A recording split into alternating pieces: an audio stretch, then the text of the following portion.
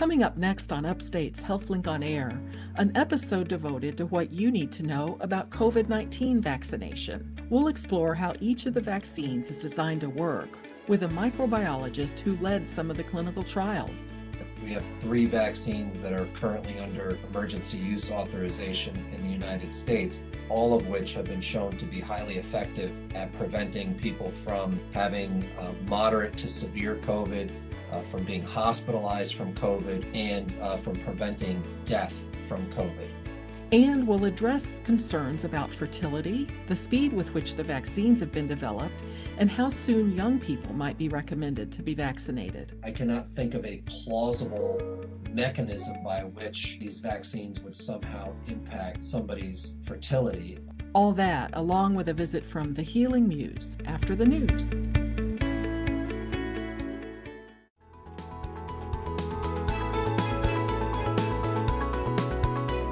This is Upstate Medical University's HealthLink on Air, your chance to explore health, science, and medicine with the experts from Central New York's only academic medical center. I'm your host, Amber Smith.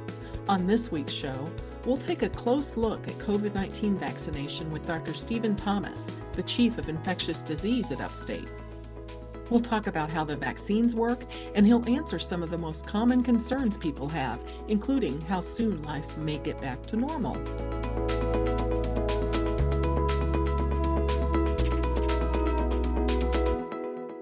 From Upstate Medical University in Syracuse, New York, I'm Amber Smith. This is HealthLink on Air. People are lining up to be vaccinated against COVID-19, and some have questions or concerns. Here to help us understand what's important to know about COVID vaccination is Dr. Stephen Thomas. He's the Chief of Infectious Disease at Upstate, where he is Professor of Medicine and Microbiology and Immunology. He also led some of the trials for the Pfizer-BioNTech vaccine. Welcome back to HealthLink on Air, Dr. Thomas. Thanks for having me back, Amber. So once a person is vaccinated, is that going to protect them from getting the coronavirus at all, or just from getting a severe case? So, the way the trials were designed, they were designed to see if the vaccine could prevent people from getting COVID, so getting the disease.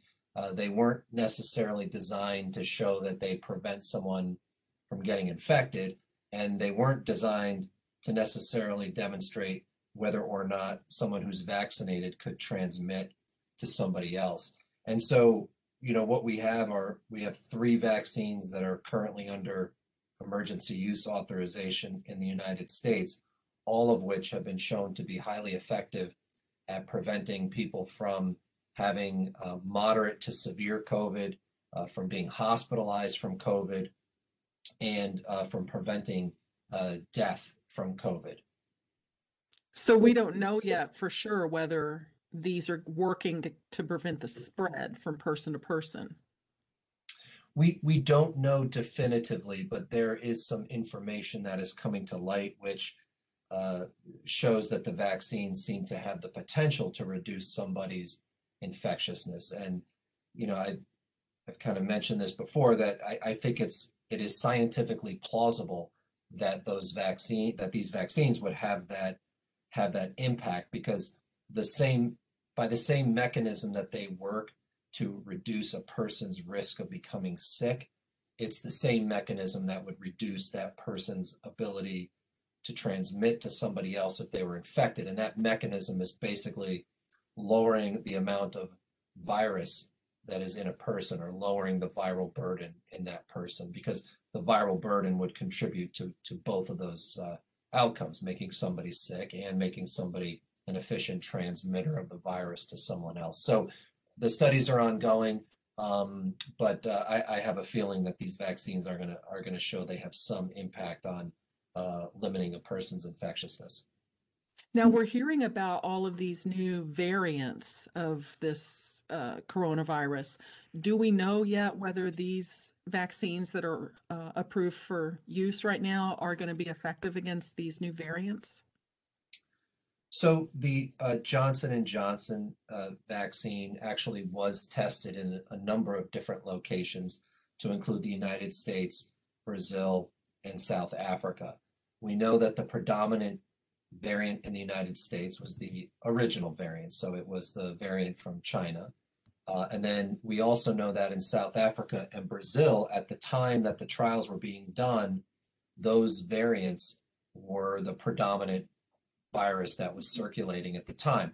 And so what you see is that with the Johnson & Johnson vaccine, overall, it had a 66% efficacy at reducing the risk of moderate to severe COVID in the people who received it compared to the people who received placebo. But if you look at in detail on a country by country, in the United States, that number was actually more than 70%. And when you look at Brazil and you look at South Africa, the number is closer to in the 50 to 60% range. So there definitely is a difference. But the good news is it wasn't zero, right? So these vaccines are still have partial efficacy against these variants, and they can still be a very powerful tool in preventing disease caused by infection with one of the variants. And just so people have some context, you know, the annual influenza vaccine, which has a huge public health benefit, that efficacy is only about 45%. So COVID vaccines are higher than flu as it relates to, you know, preventing the COVID variants. Now, in terms of these variants, is there any way, can we stop a coronavirus from mutating, or is that just their nature? It's their nature. So all viruses, as they replicate, all viruses have the potential for mutation. And the type of virus that a coronavirus is, so it's an RNA virus, which is different than a DNA virus, but these RNA viruses are known for having high rates of mutation. Now, coronaviruses are kind of interesting in that among all RNA viruses, their mutation rate is actually lower. And they also have the ability to what we call proofread, right? So they have the ability that as replication is occurring, if there is an error in the genetic code, they can actually proofread and correct as they're going along. So, you know, the hope early on was that because of these two characteristics, the virus would actually be stable and give us a chance to develop therapies and vaccines. And it was for a while, but you know, it's expected. This is just what viruses, you know, do. It's one of the reasons why, you know, for example, developing an HIV vaccine has been so difficult. It's one of the reasons why, you know, we need new influenza vaccines every year because the virus is, you know, the virus is adapting and the virus is changing. I would say, because I think it's important to know, not all mutations are a bad thing. I mean, sometimes viruses can evolve and mutate to be less severe. You know, they don't always evolve or mutate to be more severe. And so there are some people who think that over time, as SARS-CoV-2 continues to circulate and continues to mutate, that it's going to mutate itself towards being more of a common cold type virus than it is a pandemic killer. This is Upstate's HealthLink on Air. I'm your host, Amber Smith, talking with Dr. Stephen Thomas, the Chief of Infectious Disease at Upstate. So some people think they can avoid getting COVID by not getting a vaccine themselves, but by relying on others around them to be vaccinated. What do you say to that line of thinking? So, you know, that brings up the concept of herd immunity, right? So that is the idea that you know, how you have a group of people who are in the same geographic location at the same time. You have a significant percentage of them who are immune, such that even those people who are not immune, they are still getting some level of protection against the virus because the level of immunity in the general population is so high. And you can achieve that through two different ways. Like one way you could achieve it is through natural infection, right? So you just let the virus, in this case, virus, kind of blow through the population, infect everyone it's going to infect, and do it that way. Some people have proposed that that was what should have been done for COVID. I think that's a horrible idea, and I'm glad that no one really took it seriously. The other way to do it is to create herd immunity through vaccination, through immunization. And that's what we do with, what we did with polio and what we do with measles and smallpox and these other vaccine preventable diseases, is that, we mandate vaccination. We vaccinate so many people that the disease essentially goes away. But that can be tenuous, right? Because we see that we've seen with measles in the recent past that when you have groups of people, the virus is still around. And when you have groups of people who refuse to vaccinate, then the virus is presented with an opportunity to, come back again. And then it has, it can impact people who are either, have medical conditions that don't allow them to get vaccinated, or they're not old enough to get vaccinated. And so that's what happens. And so what I would say to those people is, that I agree that the concept of herd immunity is a good thing. And I would, but we've only vaccinated a very small percent of our country right now. And so we are very far away from achieving herd immunity. And, I would suggest that people consider being part of that herd immunity and getting vaccinated versus taking their chances of being infected and not being protected. So once people start getting vaccinated, what can they do? How can they get together again with friends? And do they have to still wear masks? So the CDC has just changed some of their guidance, or updated some of their guidance to address this very issue. It's people should read it. It's on their website. It's kind of nuanced and it's a little complex. But basically what they're saying is that if you have a group of people who are all fully immunized, so they've received all the doses of vaccine that they need to receive, and it's more than 2 weeks from the last dose of vaccine. If you have a group of people who are all immunized, then it is possible to get together, be within 6 feet of one another, and not wear masks. They've also said that if you have people who are not immunized from the same family, and that if they are at low risk of a bad outcome if they do get infected, and they want to get together with people who are vaccinated, then you could also do that. But when you start mixing and matching households, and you have people who are at risk of a bad outcome of COVID, let's say they're older, or they have high blood pressure, or they're obese, or diabetes, then it starts getting a little dicey, and it's really not recommended that you start mixing and matching vaccinated and unvaccinated, and masked and unmasked.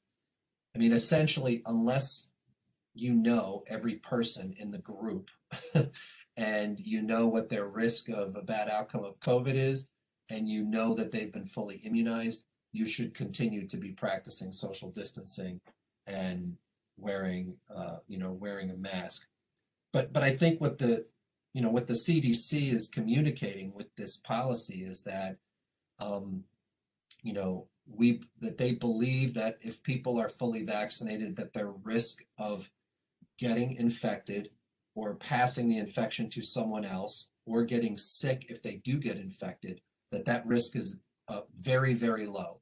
So low that they are comfortable with saying you can gather without masks. And so I think that people should look at this as a real motivator to consider getting vaccinated if they haven't done it yet. It's going to allow them to have social interactions that they really should not be having if they're not vaccinated. And some people may do that, but that places them at risk for infection, which places them at risk of getting sick, dying, or infecting somebody else, and that person getting sick and dying.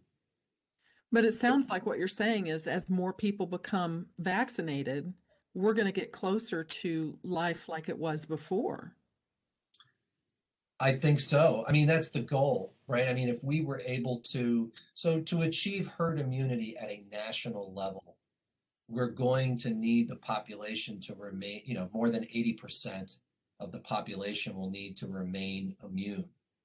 I say remain immune because we don't know how long this immunity is going to last from vaccines, right? That's why the trials are multiple years in duration. And so it's possible we may need to have a booster strategy, but whatever the strategy is, if 80% of the population is immune and we achieve herd immunity, then even those people who aren't vaccinated are going to benefit from that, like we've just discussed. And yes, it will be possible for us to, in the community, go back to the normal that we, remember from, 2019, or at least, close to that. I mean, at a minimum, it would be great to have universal in-person learning again. It would be great to have businesses, universally open again, and restaurants and bars and sporting events and cultural events. I mean, that would be great, because all of those things, they have their own individual price and toll associated with not being able to happen. And so I think we could do that if we get enough people in the country willing to get vaccinated. Upstate's HealthLink on Air will be back with more important information about coronavirus vaccination after this short break.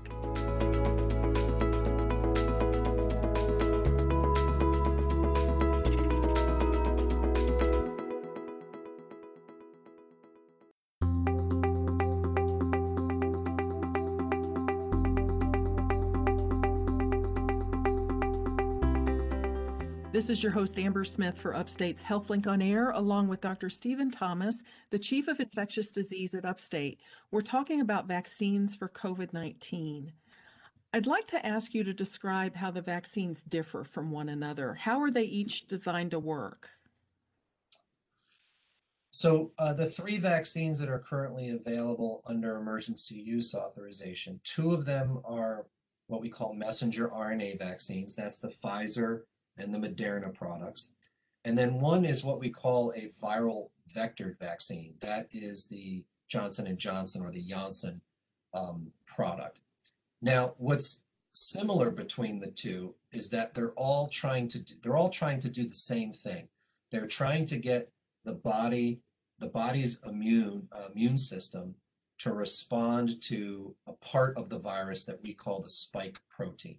So SARS-CoV-2, which is the virus that causes COVID, you can imagine it like a tennis ball with 40 push pins pushed in it. And each of those push pins, which are little projections, right? Those are called spike proteins. And the spike protein is required for that virus to attach us to a cell in our body that it wants to infect, like it could be a cell in our nose or our lung or our kidney. So the spike protein finds that cell, uses the spike to attach to the cell, and then that allows it to get into the cell. So the idea is that if you can develop an immune response against that spike protein, you can prevent that interaction from occurring and prevent infection and lower the amount of virus in a person's body so that they don't get sick, and maybe, as we've discussed, maybe not be able to transmit to somebody else. So all these vaccines are really focused on having the body create an immune response against that spike protein. Now, the way that the messenger RNA vaccines work is what they said, well, listen, let's look at what is the genetic code that tells the virus to make a spike protein. And they figured out what that was, and they made it. And then they put it in this thing called a lipid nanoparticle. You can think of the lipid nanoparticle as like a car, and the spike protein is the passenger. And so the vaccine is basically the lipid nanoparticle with the messenger RNA inside, and some salts and some sugar. They inject that into the person's arm. It goes into muscle cells and some of our immune cells. And the cells recognize the messenger RNA code, and they say, oh, we're supposed to make spike protein. So our own cells will then make the spike protein. The body will recognize it as not supposed to be there and foreign, and it will create an immune response. So you now have built your immune army, if you will, so that the next time you're exposed, that army is going to quickly rush to the virus and neutralize the virus. Now, the difference between the Johnson & Johnson product and the Pfizer and Moderna product is that in the case of Johnson & Johnson, the CAR is not a lipid nanoparticle. The CAR is a virus called adenovirus 26. and it's a common cold virus that occurs in humans. And so what they do is they take that genetic code, they incorporate it into this virus, and then the virus is injected into the person. The virus carries that code into our cells. The cells then reads the code, makes spike protein, and the same thing happens. You generate an immune response. So that's kind of the differences in how they work. You know, the messenger. Can I interrupt you for a second? Yeah. Well, when you talk about the adenovirus, Yeah. this is not the coronavirus. This is not the virus that causes this COVID-19 disease. This is an entirely different. Okay. Exactly. I just wanted to make sure. Yeah, no, this is just a common virus that's found in humans and causes, runny nose and upper respiratory infections. And so they harness because they know that it's a relatively harmless virus, they take that and they use it as a carrier for that one little component of the SARS-CoV-2, or not even of the Moderna and the Pfizer and the Johnson and Johnson, which of these vaccines works the best, or are they so similar in effectiveness that it doesn't really matter? Yeah, so from a safety perspective, they're very similar. They all are going to cause some mild to moderate pain where you get the injection, just like, people get vaccinated all the time, tetanus and flu and these sorts of things. So it's the same kind of experience. Some people will have headache, fatigue. Some people have muscle ache. Some people have joint pain. About 1 out of 10 to 2 out of 10 people will have fever. But the good news is, if it's going to happen, it happens very quickly, so you can plan for it. The other good news is that if it does happen to you, because it doesn't happen to everybody, but if it does, it goes away very quickly. So within a day or two, the symptoms are going to go away. And so people are tolerating these vaccines very well. But in terms of how it works, so if you look at the vaccine's ability to prevent death from COVID, to prevent hospitalization, to prevent severe disease or even moderate disease, they're all very, very similar, and they have high rates of effectiveness against doing that. Head-to-head comparison is a little difficult because the Moderna and Pfizer trials were designed a little bit differently than the Johnson and Johnson trial. The Moderna and Pfizer trials were designed to look at the ability to prevent any COVID of any disease severity, whereas the Johnson and Johnson trial was specific to preventing moderate to severe disease. They weren't really looking at, mild disease. So it's, is it apples and oranges? I don't know if it's apples and oranges, but it might be, Golden Delicious versus crab apples or something like that. Is there one of them that's better for old people or better for pregnant women than another, or does it get that specific? When you look across different ages, it seemed that, so if you just take all ages, right, the effectiveness across the 3 vaccines is very similar. When you look at whether or not, if you just take the older age group, so people over 65, for example, and you look at people over 65 in good health versus people over 65 who have kind of comorbid conditions, so high blood pressure, heart disease, diabetes, lung disease, etc. The people, at least for the Johnson and Johnson vaccine, it was a little less effective in that group, maybe 10 percentage points, less effective in the group that has medical problems compared to the older group that does not have medical problems. If you look across different race and ethnicity, it's similar. None of these, it performs similarly. The issue is when you start kind of looking into these very specific groups, the number of COVID cases that you're looking at to compare vaccine to placebo is so small that it's really just sort of observational, and you can't really make any statistically confident conclusions because the numbers are so small. Regarding pregnancy, none of these trials actively enrolled pregnant women. As a matter of fact, we would do pregnancy tests to make sure at the time of vaccination or at the time of injection to make sure that they were not pregnant. And we made sure that they had an adequate method of contraception, and they agreed to use that method so that they wouldn't get pregnant. For both men and women, we get that information from both of them. That being said, you do have people who get pregnant during the trial, and there has been no indication from the trials that there was an adverse outcome in pregnant women who got vaccinated. If you look at, so there's a thing called VAERS, it's the Vaccine Adverse Event Reporting System. It's collaboration between the FDA and the CDC, and it is it's kind of a hotline, if you will, that people can call, whether it's just a regular person who got vaccinated or their doctor or their medical provider. They can call to report side effects or adverse events. And if you look at the most recent data that the FDA has shared, there have been hundreds upon hundreds of women, I think close to 2,000 in total, who have been vaccinated with either the Pfizer or Moderna vaccines. There have been a handful of spontaneous abortions or miscarriage, but the rate is below what would be expected in the general population if you'd looked at the same number of people. So they're really, and the last thing I'd say is the companies are actively starting trials in pregnant women. So they're generating that information in a very rigorous way, which is good because we know that pregnant women who get COVID can have more severe disease. They can have bad outcomes for their unborn children.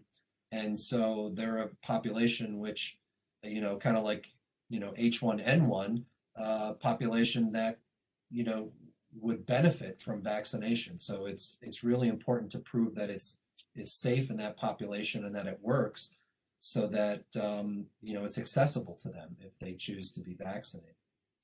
This is Upstate's HealthLink on Air. I'm your host, Amber Smith, talking with Dr. Stephen Thomas, the Chief of Infectious Disease at Upstate, about the COVID-19 vaccine. So let's talk about why some people are wary of getting vaccinated.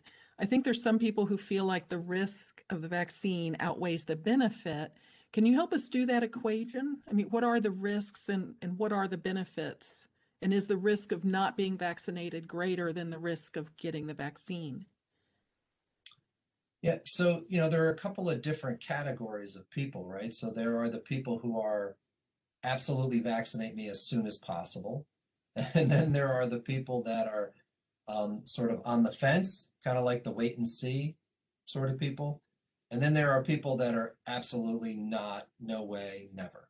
And, there are lots, and I think that people, you might call them anti-vaxxers, that last group, right? And I think that people, they make assumptions about people who are anti-vaccine that sometimes are correct, but it's people's reasons are a little more complex than that. So I really try to keep an open mind about people who say, well, I'm not getting vaccinated, and actually try to have a conversation to understand why, and if there's any way that, if there is misinformation, that they can be better informed, because vaccination is not just about you, right? Vaccination is about other people, right? A lot of people say, well, I'm not getting vaccinated because I'm young and healthy and not at risk.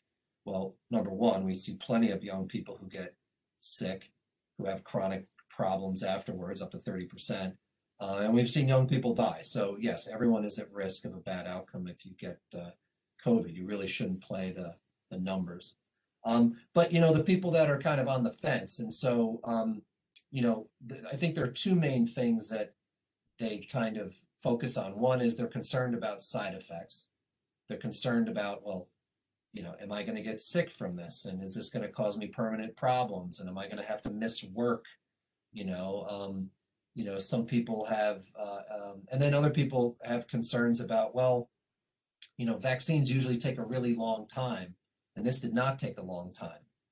So they must have cut corners somewhere, right? So they have those thoughts. What I can tell you is that the safety profile of these vaccines, when you looked at the 70,000 people that they went to the FDA with, so that combines Moderna and Pfizer together. They went to the FDA with over 70,000, data from over 70,000 people, and the side effect profile was, as I mentioned. Now there's been over 80 million people who've received at least one dose of either of those vaccines, and the safety profile is the same.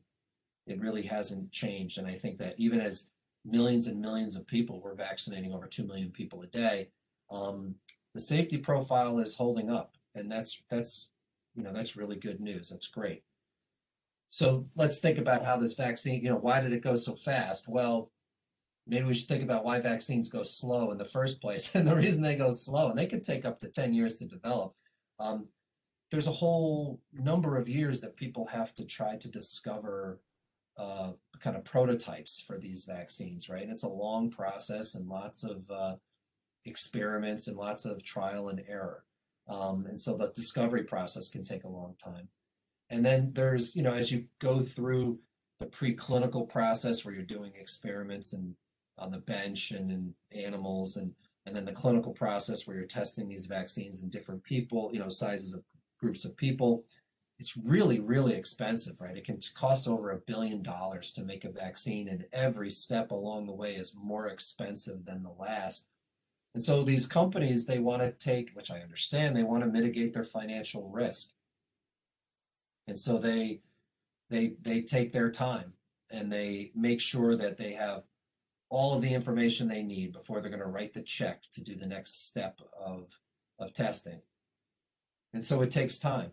The other major thing of why it goes slow is because you might be working on a disease that does not happen with great frequency in a population.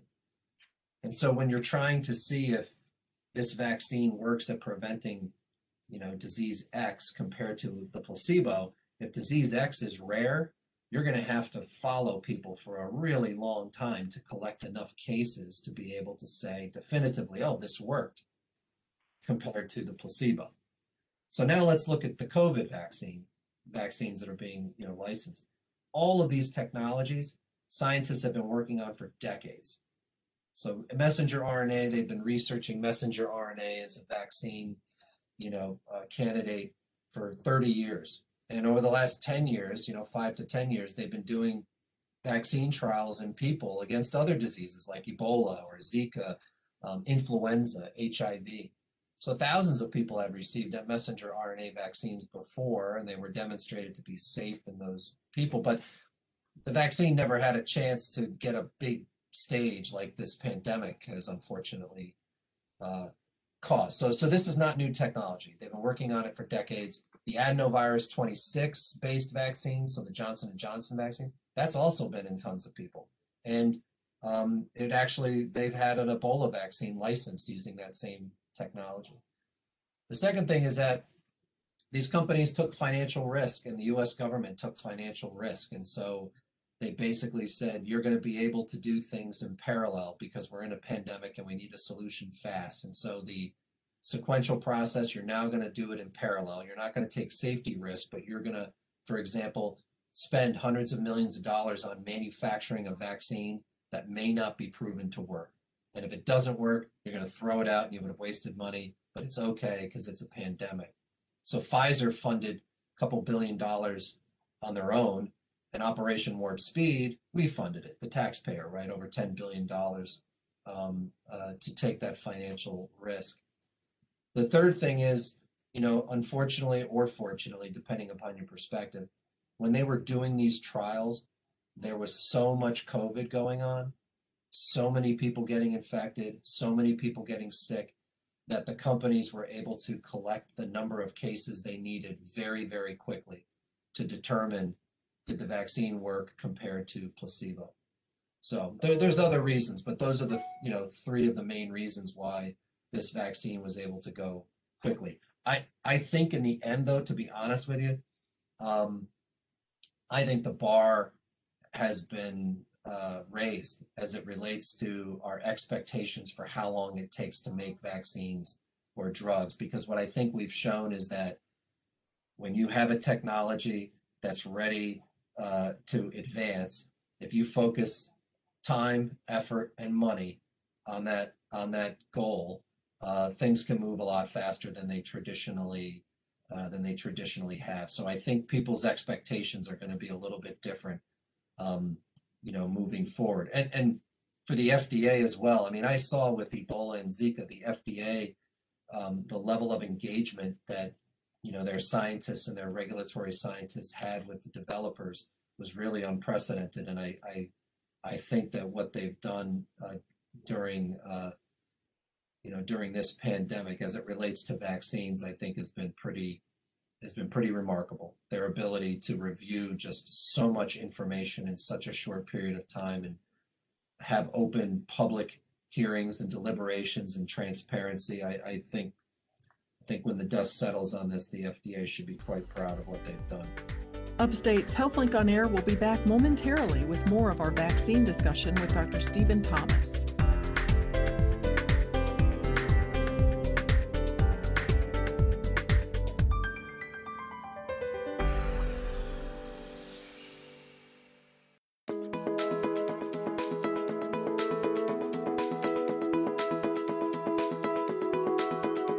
Upstate's HealthLink on Air is back with your host Amber Smith, talking with Dr. Stephen Thomas, Upstate's Chief of Infectious Disease. Can any of these vaccines, because we've heard about some people having sort of side effects the day after, but can any of these vaccines actually give a person coronavirus, even a mild case of COVID?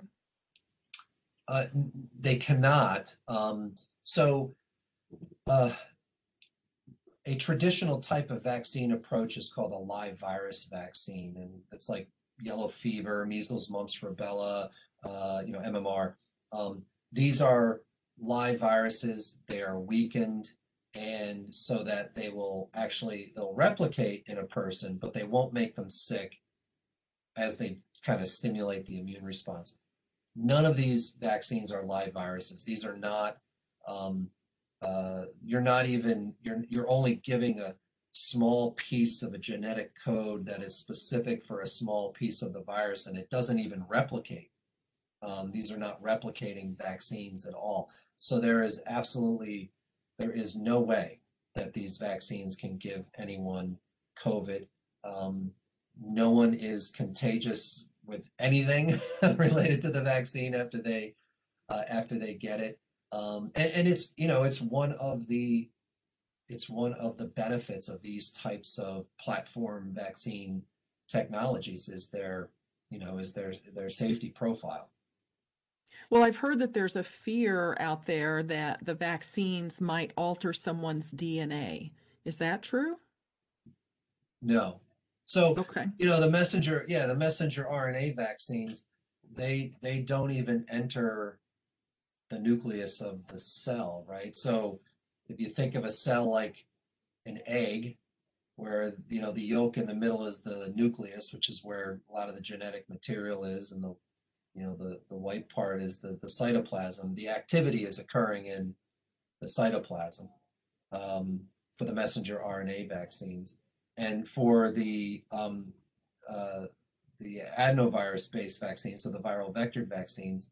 The activity occurs both in the cytoplasm and in the nucleus, but the way that these vaccines work, there really is no opportunity and no kind of plausible way that they would incorporate into our DNA or anything like that. So no. Well, what effect would the vaccines have on a person's fertility? Or is there an effect?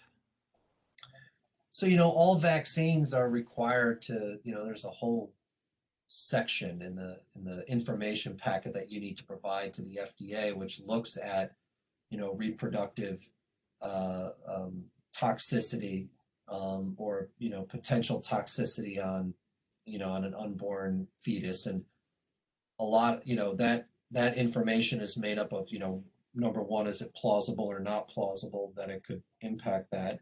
And two, they do a lot of animal experiments looking at that. So these companies are required to, provide the FDA proof that, to the best of their understanding that these vaccines will not impact a person's fertility.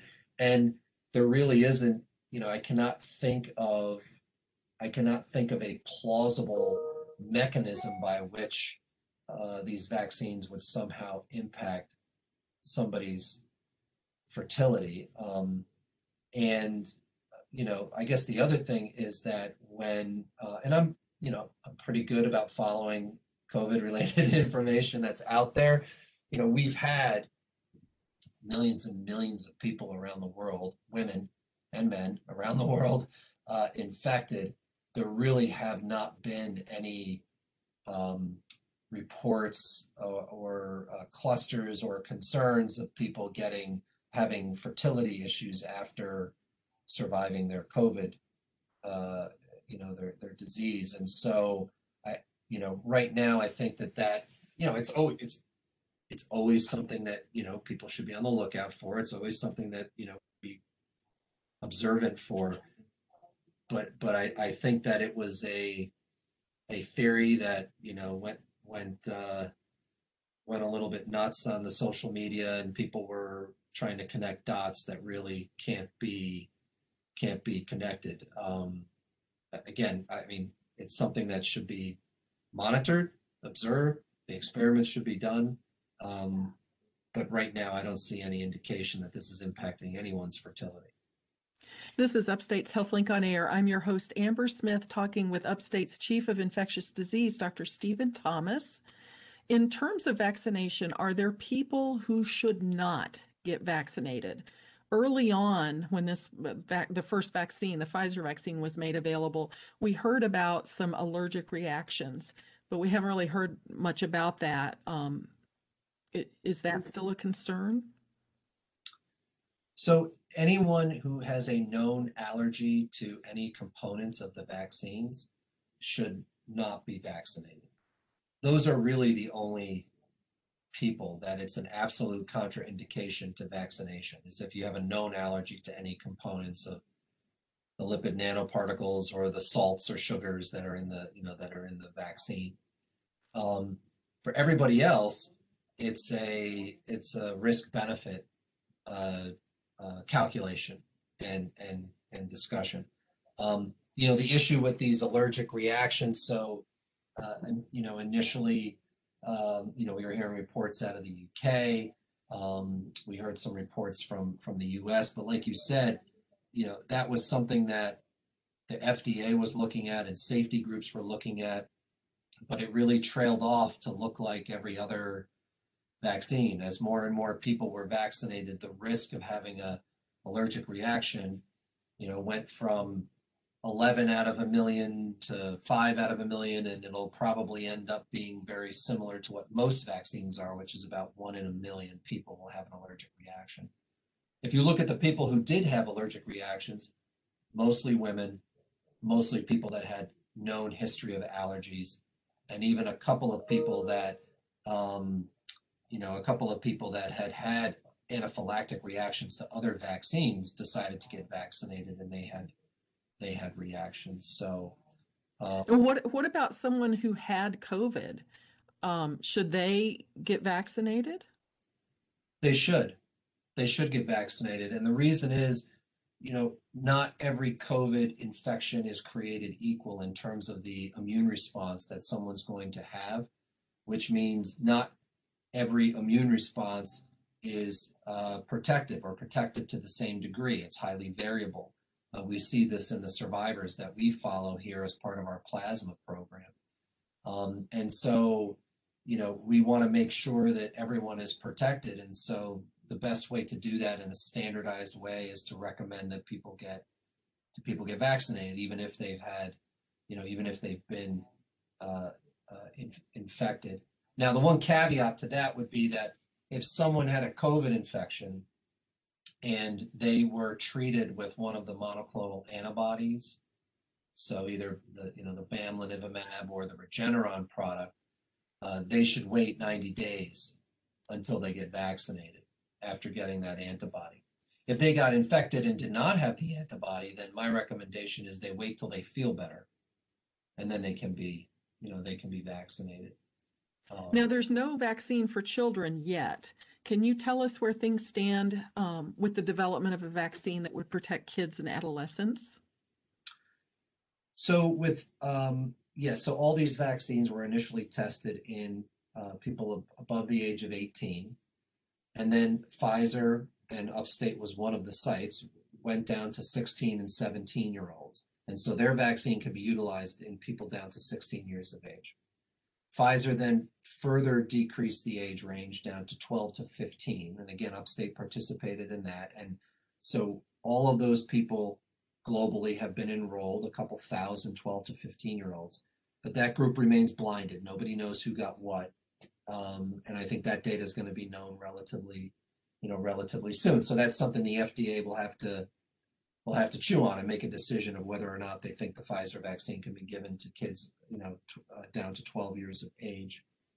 And then all the developers are looking at it's a process where we call it age de-escalation. So we start in older populations, prove the safety, prove the effectiveness, and then slowly march down in age. As long as the vaccine will have a benefit in kids that age, or we want to vaccinate kids that age, then it's appropriate once you have safety data in adults to start doing experiments in the younger kids. And I think it's pretty clear that I think there is a public health burden from children getting infected and from children potentially bringing infection home to people who would do poorly if they got COVID. I mean, fortunately, most kids do fine when they get infected, but there are still deaths, and we still have this inflammatory syndrome that we see in kids, and they get very, very sick. So, and we want kids to be able to stay in school and play sports and things of that nature. So I think that that's a very good population to vaccinate, and it's a good idea to prove that the vaccine is safe in those kids. Is it typical to start vaccine development for adults first? It is. Yeah, I mean, you want to, in these early phase 1 studies, which are focused on safety, you typically want to start in adults who are healthy. So usually we'll start in, 18 to 50-year-olds for the most part, without any medical problems. And then once you get that initial safety signal, you can then start branching into the populations where the disease is most problematic.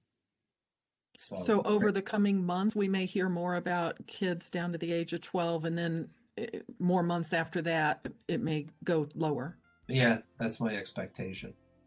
Well, thank you so much to Dr. Stephen Thomas, the Chief of Infectious Disease at Upstate, where he's a professor of medicine and microbiology and immunology. I'm Amber Smith for Upstate's podcast and talk show, HealthLink on Air.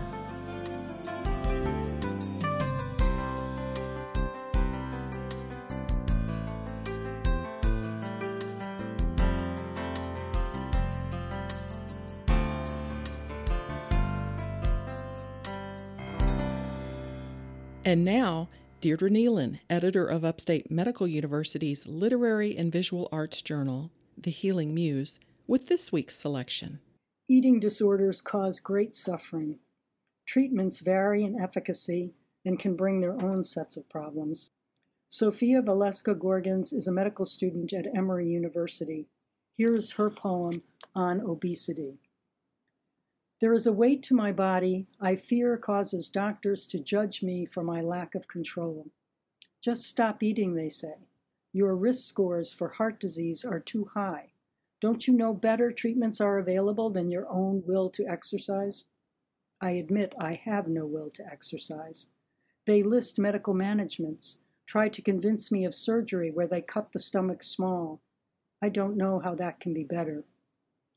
I had a friend who died on the table, blood clot to the lungs, or lost too many vitamins, called dumping syndrome, as if giving it a name makes it worthwhile. I live in this body and breathe. I am worthwhile, but sometimes I forget because of how, not what, how they speak at me. Jessica Mehta is a citizen of the Cherokee Nation and the author of several books. She is currently a fellow at the Halcyon Arts Lab in Washington, D.C. Here is her poem, Great Grace and Sharp Wings. 37 years old and still starving myself. How much longer until I don't care anymore? You say stop caring now. But I don't know if I can be one of those old ladies with limp hair and no lipstick. Not that this is old, it's just, when does old happen? How do we simply slip into it like it fits? I'm not sure I have the capacity to grow old with grace or by any other means. Do we call fat 60-year-old women fat, or is that when plump begins? How about 70 or 80? When does it all end? And how do I stop running hands over stomach to see if today's a skinny day? My plan is to die at 66, right before the life insurance expires, and maybe, if I do it right, they'll say it was a slender old woman who fell, with great grace and sharp wings, in front of that rumbling train. There'll be no open casket, and guilt-laden memories are kind to the dead. Please, if you remember, call me beautiful in the obits, and choose a photo where my collarbones protrude like plumage.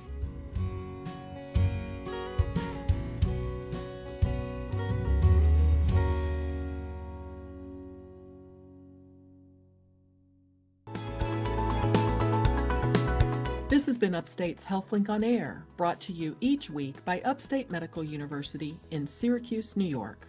Next week on HealthLink on Air, all about headaches. If you missed any of today's show, or for more consumer health podcasts, visit our website at healthlinkonair.org or do a podcast search for the phrase HealthLink on Air. Upstate's HealthLink on Air is produced by Jim Howe with sound engineering by Stephen Shaw. This is your host, Amber Smith, thanking you for listening.